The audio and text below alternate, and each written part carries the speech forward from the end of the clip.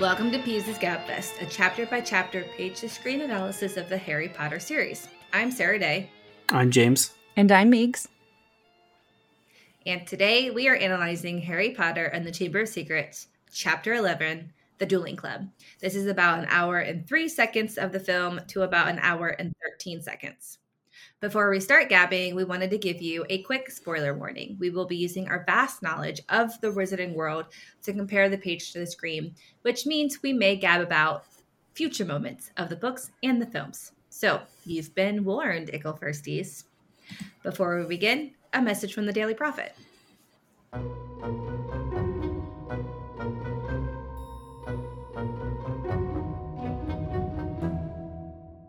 No one wants to wait hours for a potion to brew. Ditch the cauldron and order a BlendJet 2 portable blender today. Sure to get you invited to Slughorn's parties, the BlendJet 2 makes blending so easy and convenient. BlendJet 2 is portable, so you can blend up your potions even while riding a broomstick. It's small enough to fit in your cloak, but powerful enough to blast through tough ingredients like frozen fruit and lacewing flies with ease. BlendJet 2 is whisper quiet, so you can make your morning potion without waking up the whole common room. Lasts for 15 plus blends and recharges quickly via USB-C. That's a muggle contraption. Best of all, BlendJet 2 cleans itself. Just blend water with a drop of soap and you're good to go. I really want to get the black one and add the Hufflepuff logo. Yes. Yeah, and I want a blue one so that it'll match, well, Ravenclaw, but also my kitchen counters. That's like super important. It's gotta Yeah. match the kitchen counters. It's nice and convenient if that can happen. Black goes with anything, so I think I'm good. Yeah, it's true. Well, what are you waiting for? Go to blendjet.com and grab yours today. And be sure to use the promo code GABFEST12 to get 12% off your order and 2 free day shipping. No other portable blender on the market comes close to the quality, power, and innovation of the BlendJet 2. They guarantee you'll love it or your money back. Blend anytime, anywhere with the BlendJet 2 portable blender. Go to blendjet.com and use the code GABFEST12 to get 12% off your order and free 2-day shipping. Shop today and get the best deal ever.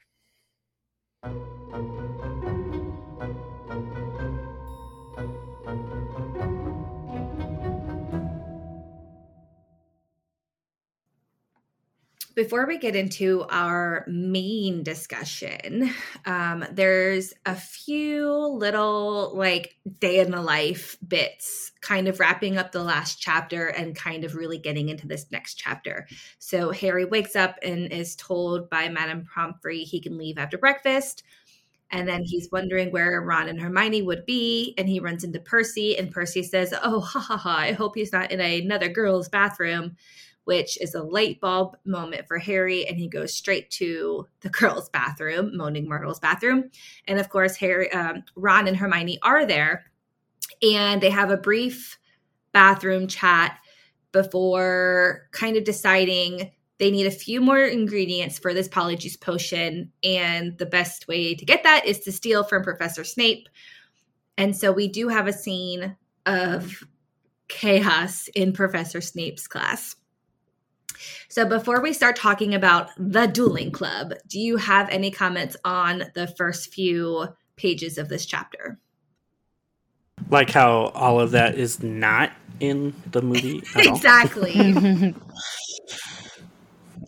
We do get the parts of the book that do get into the film is them being in the girls' bathroom, and this for the movie is the introduction to Moaning Myrtle, who we've all been introduced to Moaning Myrtle by now really well at this point in the book.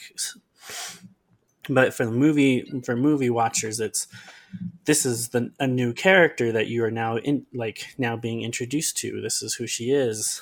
And Ron's like, "Who's Moaning Myrtle?" and all this other stuff.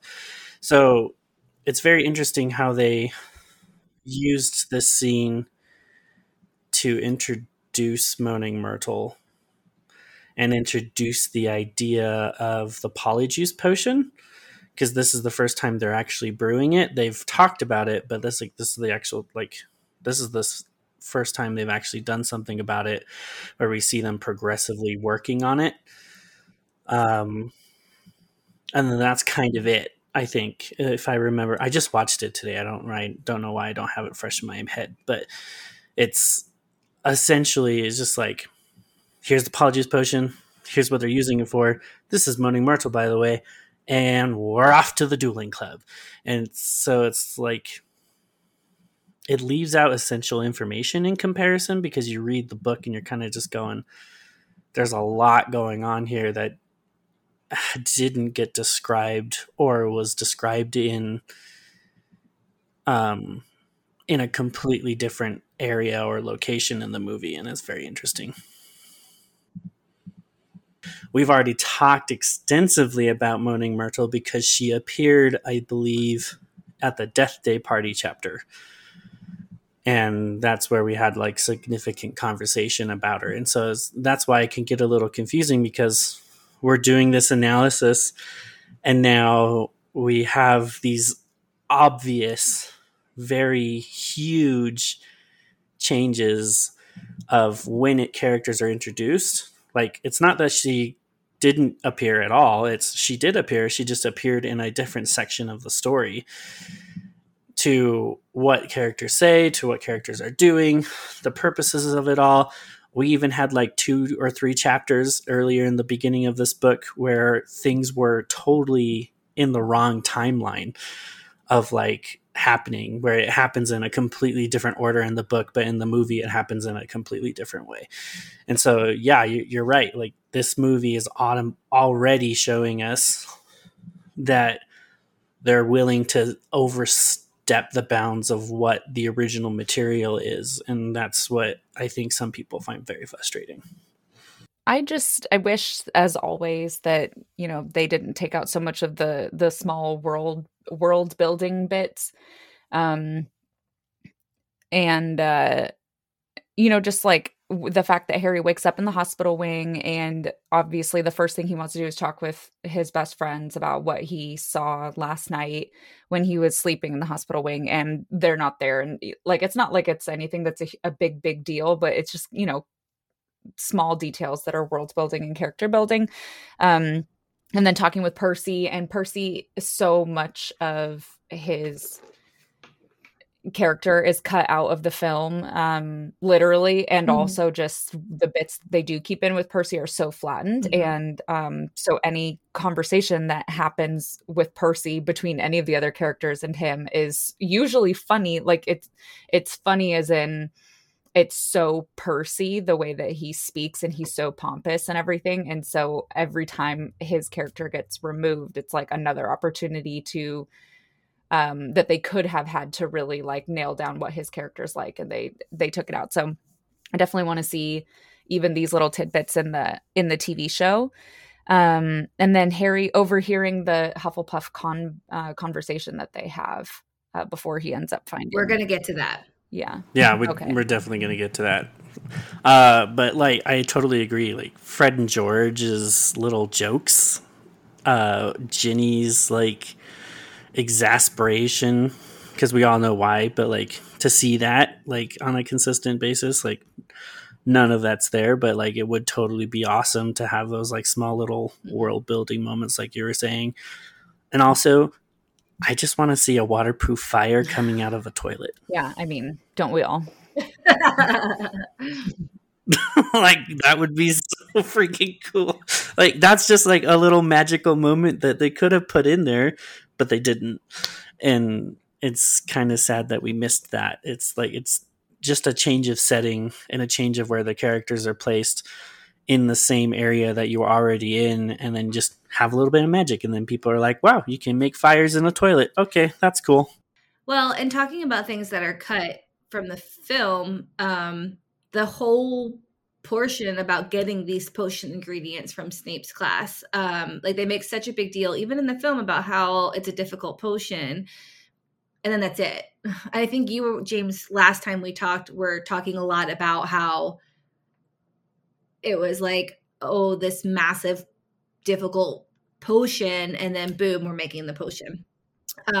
So cutting those scenes, having to steal those last few ingredients from Snape himself is something we definitely need to see in the show. Mm-hmm. Yeah, like they say Hermione, I think in the movie says like, not to mention we're going to break like 50 school rules in the like at the beginning when they're talking about it. Exactly. What rules are they breaking? in the movie, you're kind of just going like, what rules are they breaking? And yet here's this whole little thing where Harry threw a firecracker into Goyle's cauldron. And it explodes everywhere and causes havoc. Like, that's a school rule. Hermione broke into Snape's office. That's a school rule. She stole 2 potion ingredients. Like, that's an extreme thing. And she even said, like, hey, I'm going to do it because if you 2 get caught, you're like immediately expelled. I have a clean record. I can get out of this. Mm-hmm.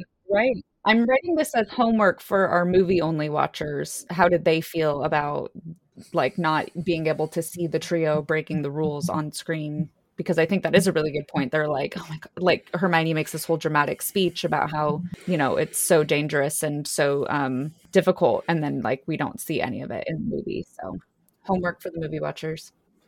Yeah, totally. Well, the next scene is the title of the chapter, The Dueling Club. And I thought for the most part, it was a pretty great adaptation of this portion of the chapter. They definitely focused on this portion of the chapter. But what were your thoughts? So I have one big one, but I'll kind of save it towards the end. But I really did like how, I mean, they changed a few things here and there, but like overall, and like in comparison, when you compare the two, I really feel like that was a really well adapted part. Not to mention, it's always one of my favorite things to watch when watching this movie. I just love like the idea of Harry and Malfoy just duking it out and just being able to like throw their aggression at each other. That's awesome to me. But like overall, just like when I read the book and then I watch the movie, you can definitely tell that they really tried to stay true to the idea of what that scene was supposed to do. And there's not really that much to complain about in regards to, oh, I can't believe they left this out. Why did they do this? I think this is one of those rare moments where they just didn't have to change anything because it worked well for what they were doing. Yeah, I think there's certain aspects of the Dueling Club that they definitely emphasized because of what they think that more people want to see with the movie, which is like the dramatic stuff and the giant fight scene between Harry and Draco. And so they definitely emphasized certain aspects of the dueling scene that weren't necessarily as emphasized in the book or weren't emphasized in the same way, which I don't love. But overall, I think it worked great for a movie. It was like pretty much exactly what I would expect a movie to do for a scene like that. So I would, with a TV show and them having more time, I would like them to spend more time with, for the Dueling Club, we get a lot more time with seeing all the other students, not all of the other students, but kind of like a montage, if you will, of what the other students' dueling experiences are like. And in the movie, we get zero of that. And then we also get a lot more of Lockhart being ridiculous in this chapter as usual, and that gets cut from the film. What they do with Lockhart as far as him being pompous and cocky and stuff, they do a good job. He does a great job of acting that, and they write in enough that you get a sense of what his character is like, but we definitely get a lot of missing dialogue and missing behavior from him overall in the film. So I would like to see more details in the show, but I think that what they did for the movie was fine. Oh yeah, no, I think definitely there should be more, and they can definitely do more. Like there's that whole scene where they're just all lined up in pairs, and like it's just chaos because Lockhart is in charge, and so everybody's throwing spells at each other that they know, and like Hermione's in a wrestling match. She's like not even dueling because her partner's just like so physical or whatever. But there's so much you could do with that with a TV show, and that's what makes it super exciting, because this is one of those chapters that I feel like would be a super enjoyable episode to like just have it be unwinding. The Dueling Cup would be like the fun part of the episode, and then leads to the sinister part of the episode, which is later in the chapter, which, is really cool. Before we move on, I wanted to point out that this is the first time Harry has seen Expelliarmus. And the one person that does it is one person I wasn't expecting, which was Snape. And so in tandem, I realized Snape is the one that taught Harry the spell that he is so famous for. Interesting. Yeah, huh. Which I found is a ring theory, because later in book 6, which is the mirror of book 2, Harry learns a spell from a certain professor that does a lot of damage to Harry's reputation, which, we'll leave that for when we get there. Oh my gosh. Yeah, the Sempra. the one that cuts Draco all up, right? And he does it to the same person. Interesting. He's doing it to Draco as he's dueling Draco. Oh, wow. So Harry duels Draco in this chapter, but he also duels Draco in that chapter. That's very interesting. It's crazy.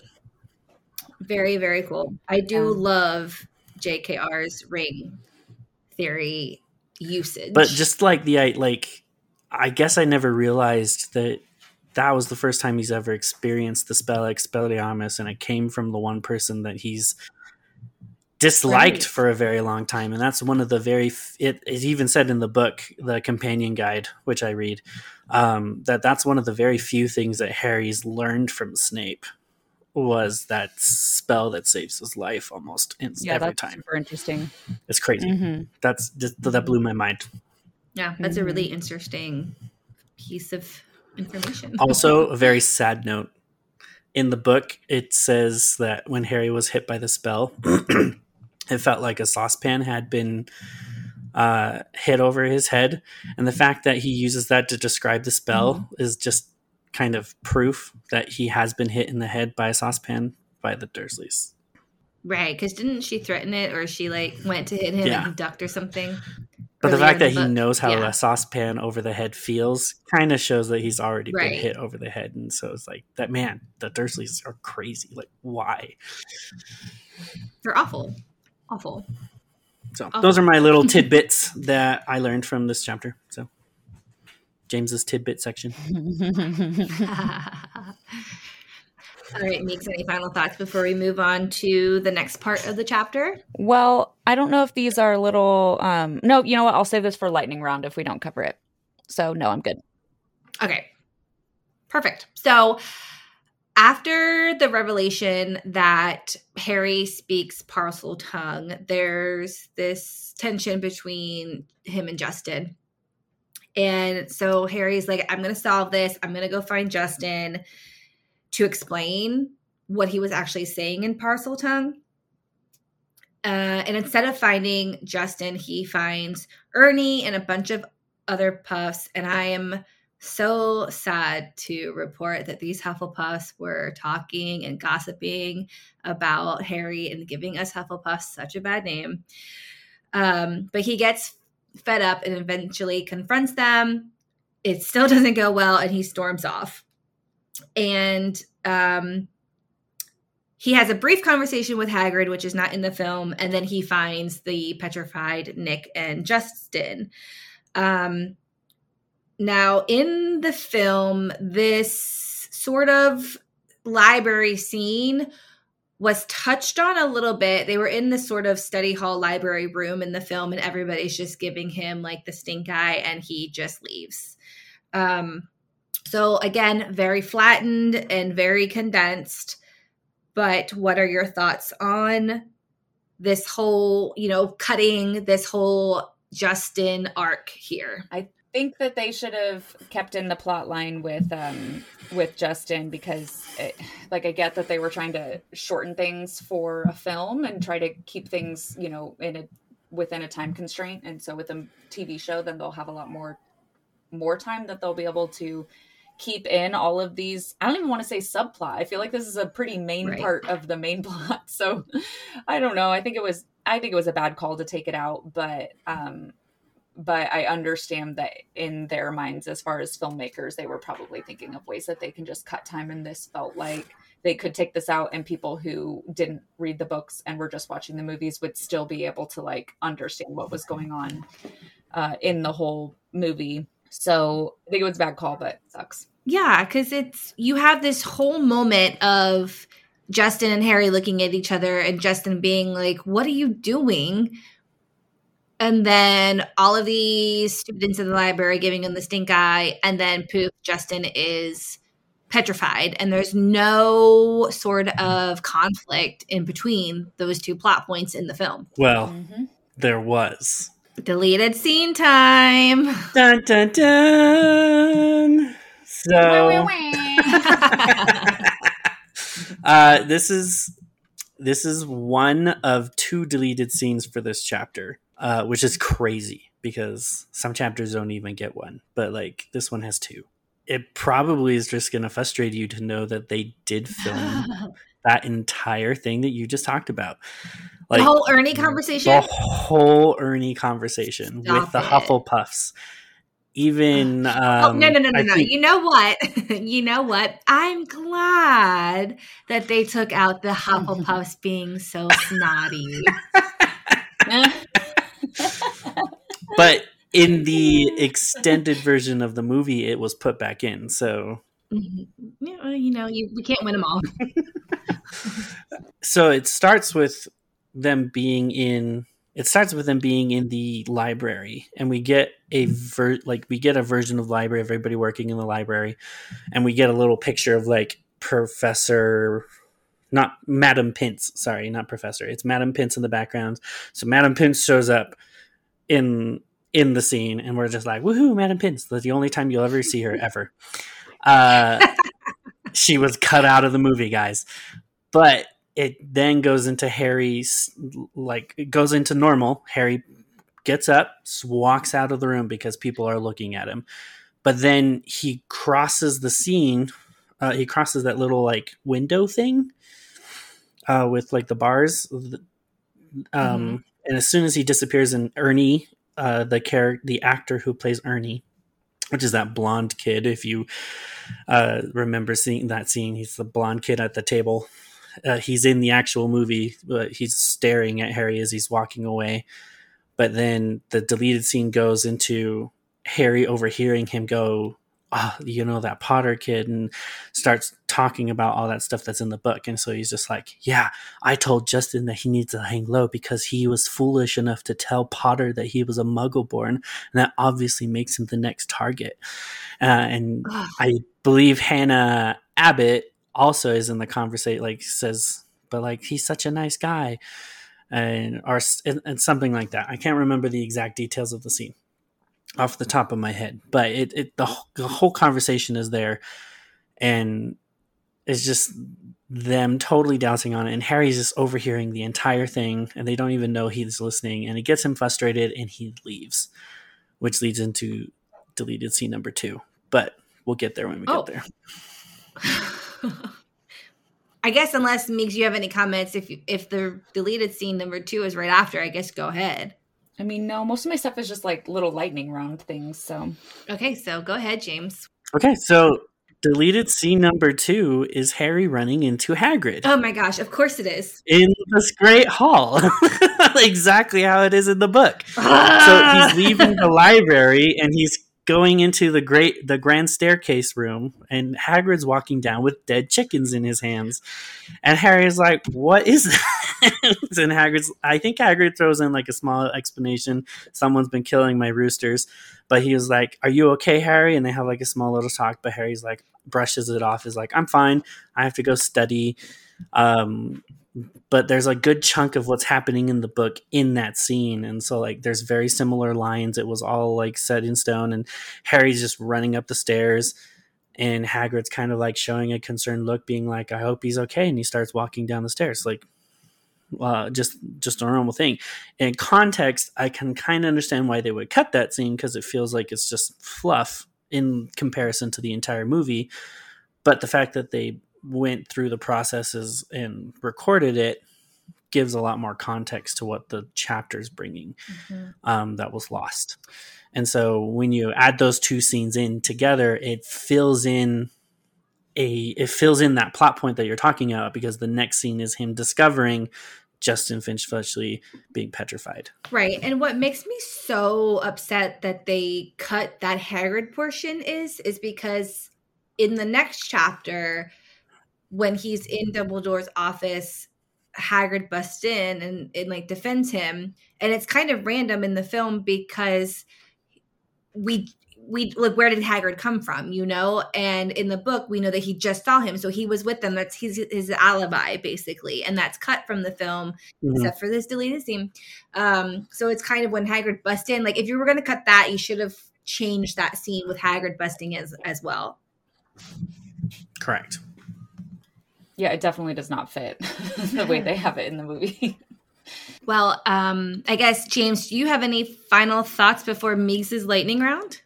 With the chapter overall, because I believe the chapter ends with him going into Dumbledore's office, correct? Right before. Mm-hmm. Right before, yeah. So just like overall, it's like there were some really good parts. I think for the adaptation at the time, they did really good. There could have been some stuff that, would have been better. Like Snape, I think how like Snape told Gilderoy Lockhart, like, oh, don't do Ron and don't do Weasley and Harry together because Weasley will totally kill Harry and put him in the hospital wing in a matchbox. That line was meant for Neville and Justin Finch Fletchley in the book. But they made the adaptation, they changed it to Ron, which still lands really well because Ron's wand is broken. So it's like they do make good choices, and I can see that. But at the same time, there's these two deleted scenes that say that they originally cut these as not important, but give entire contexts to the story and to Harry's character arc and just to the overall, like what Hogwarts thinks of Harry at this moment. And you're kind of just going, why was that even a consideration? What's the different, like, what's the difference here? Was it easy to do? Was it just the thing that made sense at the time? Like, what's the thought processes that lead to it? And I just find it interesting that that's what's happening, is that they do good things, and we see that land really well as an adaptation, but then they do other things that kind of just go, you did it. It was there. It was going to be great. Yet you got rid of it. Why? So that's just my tidbit on this chapter, is that it's kind of like a mix of both, the good and the bad for me. So, well, I guess if you guys aren't going to mention it, and maybe it's part of your peevesy peeves, peeves.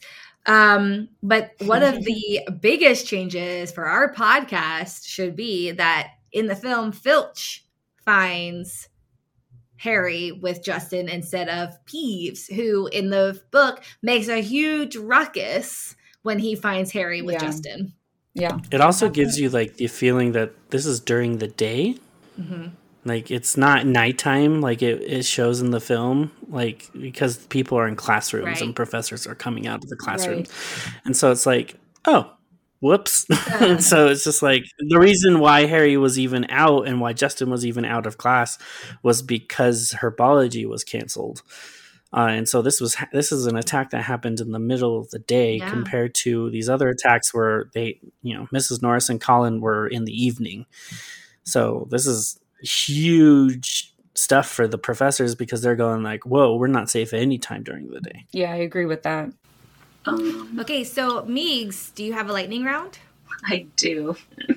I definitely want to see a montage of all of the like quote unquote like normal kind of filler background things that are happening that the filmmakers obviously thought didn't need to be in the film.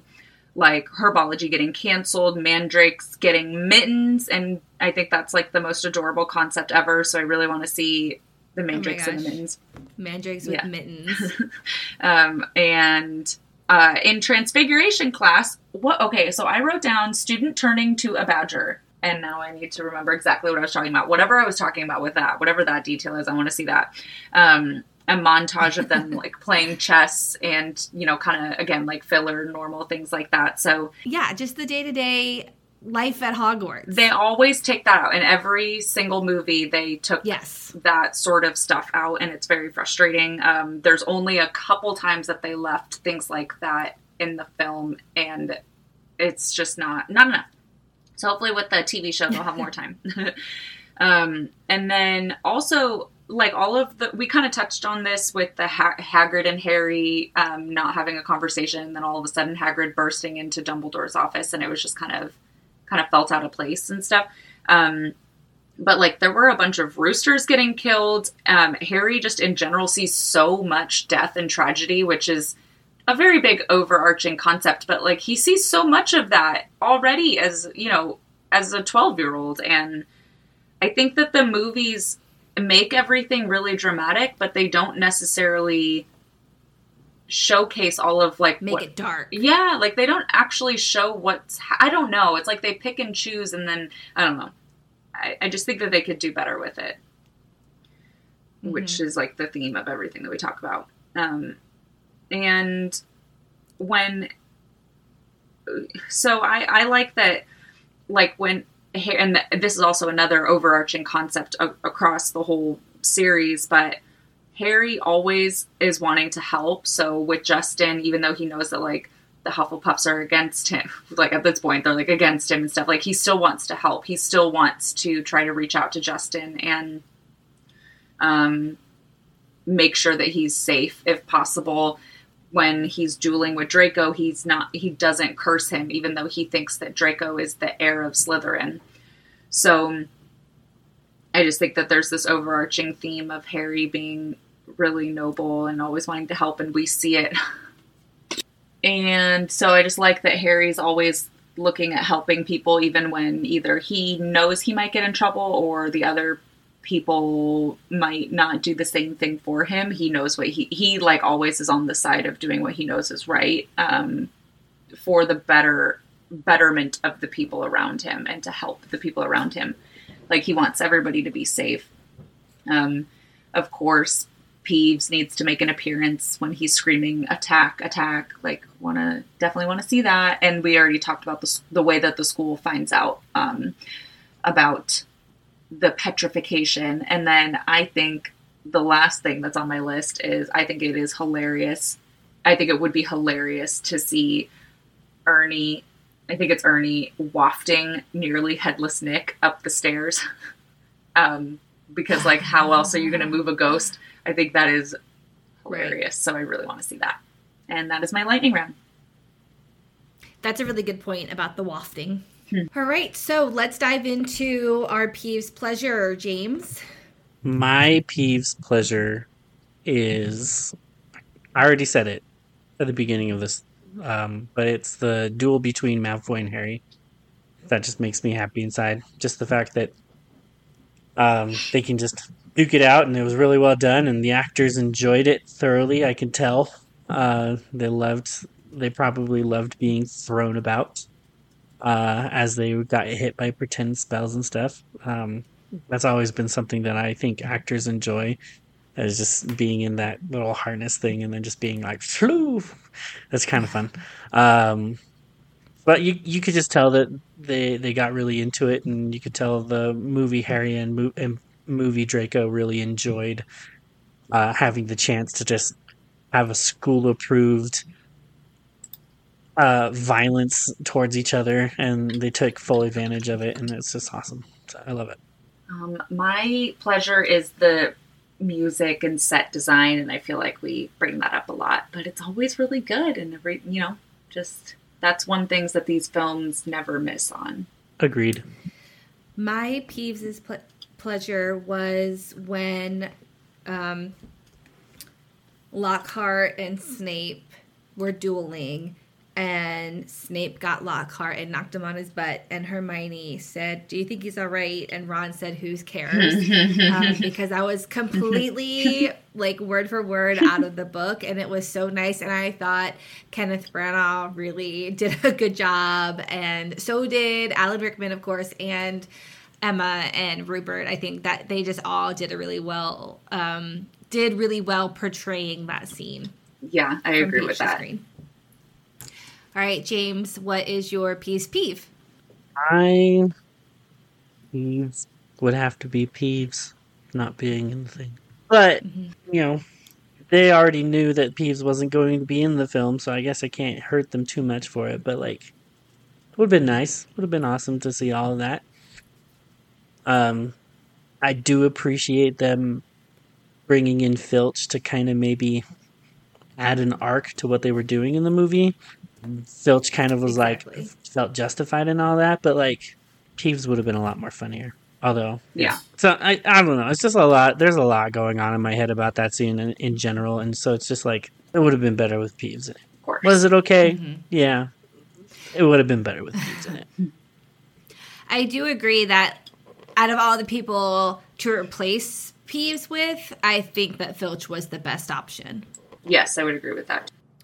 And Meegs, what is your peeve? Yeah, my peeve is cutting out the world building, as evidenced by my entire lightning round. So my peeve is, okay, it's a pretty nitpicky peeve, but in the book, Harry only speaks the phrase in parcel tongue one time, leave him alone, and then the snake leaves him alone, right? Mm-hmm. And then that's why Harry is so confused on why everybody's whoa. And in the movie, he says the phrase 3 times, and it's just overly dramatic. And I don't know. We always talk about it being overly dramatic, and I just thought that it was just too much. As always. I totally agree with that. I really didn't like a lot of the choices that they that they chose for this. And that's definitely one of them because the whole point of that whole plot line is that Harry has no idea that what he did is a big deal. And the way that they did it in the film is that Harry's creepily walking towards the snake and repeating it. And I don't know, they just made it seem as if Harry totally knew what was going on, but Harry it was a very quick interaction, but people freaked out because of it, that it was parcel tongue. But the way that they filmed it made it seem like Harry totally knew he was being creepy and made it really dramatic and stuff. And then all of a sudden he's like, but what? So I agree. Right. Well, and right. The book really specifically stated that the snake was going in to attack Justin, and then he said, "Hey, don't do that." But in the movie, he was already saying, "Hey, don't attack Justin," but the snake wasn't even facing Justin. And so it's you could have really easily solved this if you just had the snake look at Justin and go, "Ooh, that looks tasty," and go towards him and maybe get ready to attack, and then Harry approaches and says, "Hey, don't attack it." Maybe if you wanted to have a little more dramatic effect, have him say it once or twice, like they did in the movie. But it throws you off because just for that alone, it throws you off just because he starts saying it before the snake even considers attacking Justin. In the show, do you think that we should see it through Harry's perspective so that he says, "Don't attack Justin" in English, and then later it's "No, you were speaking parcel tongue"? Or should it be in the film where he speaks, we hear the snake language, and then he's confused, and we're why is he confused? Because he just... That's a really good point. I like the idea of maybe when we first see it, Harry's just speaking English, but then he's looking around because everybody gets all weird, and then it's pretty much right after that he finds out that something's off, and so then Harry and Ron could be "You're speaking parcel tongue," and then it could cut back over. Harry thinks about it, and then it cuts back and it's like everybody else's perspective of what happened. And then that way we really get a sense of Harry has no idea that he even knows he doesn't even know what Parseltongue is. So I like the idea of having it first be from Harry's perspective that he's doing something normal. That would be pretty cool. Yeah, I like that idea as well. And then later in the book where he has to say open, I think, to get into the chamber. That can we don't need to, that can be in Parseltongue. But this first time, I think speaking it in English from our perspective would be a good idea. Anyway, let's move on to our salute. Wait, right? Because I'm So, James, what is your salute? Weasley salute is going to go to... I have to think about it this time, actually. Hold on. Normally I know right off the bat, but I have to think about this one.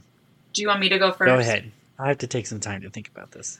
Well, funnily enough, my salute was your pleasure, James, of Daniel Radcliffe and Tom Felton and their acting during the duel scene, because I feel the same way. I think that they probably had so much fun with that, and it was just, even though, as we've talked about, there were plenty of things that I'm questionable choices for how they made this scene happen in the film. I think that the way that those two young boys acted was so cute, and they did such a good job, and that must have felt like they really nailed that scene, that must have been such a dramatic, fun scene to do, and so that was really fun to watch them. Do you know, James, what yours is, or? So mine's gonna have to be it's gonna have to be the ring theory of Snape teaching Harry spells.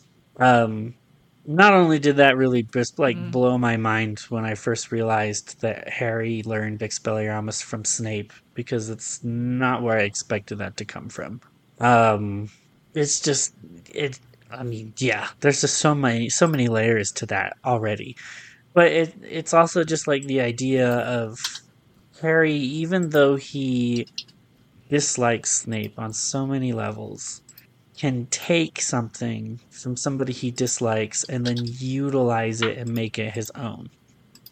Because it's not like he had Snape personally tutor him to make the spell. He just observed Snape use it and he was like, oh, that was cool, and starts using it. I don't even think there was a time where somebody actually teaches him how the spell works. He was just like, oh, that's cool, says the spell and starts using the spell from that point forward. It's just a testament that he's so observant to the surroundings of what's going on around him, and he even learns from the people that he dislikes or the people that he kind of just it kind of makes him a little weird and kind of I don't want to be associated with you, but he still observes their behaviors and can take things and just utilize it and change it into something that he goes, oh yeah, this is why I use that. It's not even a second thought to him. It's not like he's turning off Snape completely. He doesn't turn off Snape and be like, I'm not paying attention to anything he says or does. He's still saying oh, that was cool, I'll take that and use that, even though it's coming from a guy that I loathe. That, to me, that's pretty cool, is Harry's ability to kind of just... Because I think you forget, especially when you go into the other books, you forget quite often how much Harry doesn't know and how much he is constantly learning about the wizarding world. And he has to be observant and soak up everything around him and learn from everybody he meets, because he's still adapting to a world he has no knowledge of. And that's still pretty cool. Yeah, that was a really fascinating piece of information that you shared with us. And it's almost also, I wonder when he should, because they've never had a competent defense against the dark arts teacher. And I wonder when that should be taught, or would it even be defense against the dark arts, or where would that spell be taught in a normal, where would he have learned it if not from this moment? Mm-hmm. And would he have learned it in time to use it against Lord Voldemort? And you know what? In book 4? I think that we're talking about Expelliarmus, right? Yes. I think that we're talking about Expelliarmus, right? Yes. Mm-hmm. I think that Mm-hmm. That's like something I think that they should learn in year one, like first year should learn that, because not that people are in regular life are attacking 11-year-olds, but I mean, that's, to me, that seems like a relatively simple spell that could obviously save somebody's life.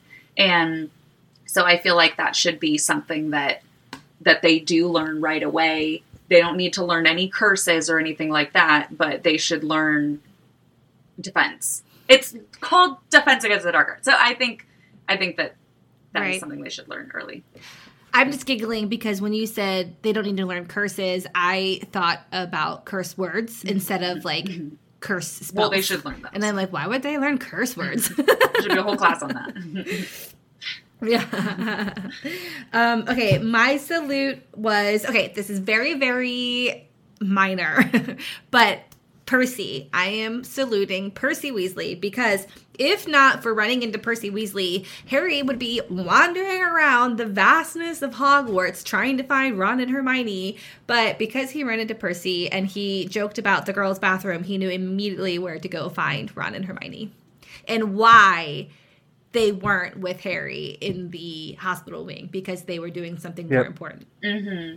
I agree. And Percy was, we all know what Percy's doing right now. Every time he shows up, it's like, I know what he's doing. Let's keep it rated G here. All right, well, thank you everybody for causing havoc with us today. Next time we'll be discussing the Chamber of Secrets, Chapter 11, Polyjuice Potion. This is an hour and 13 minutes to about an hour and 25 minutes into the film.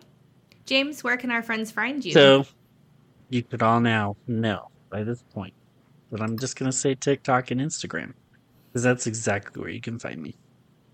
But, if you want to talk to me a little bit more, you can always just join Pete's Gabfest on the Facebook group, and I'll talk to you there. So, you could do that too. And what is your Instagram and TikTok James handle? M. Beltran on both sides. And you can find me, Meegs, on Instagram at Megan, MEGAN _ Lachowski, LACHOWSKI. And then from there you can find all of my other projects. And you can find me, Sarah Day, on Instagram at captain.mcd.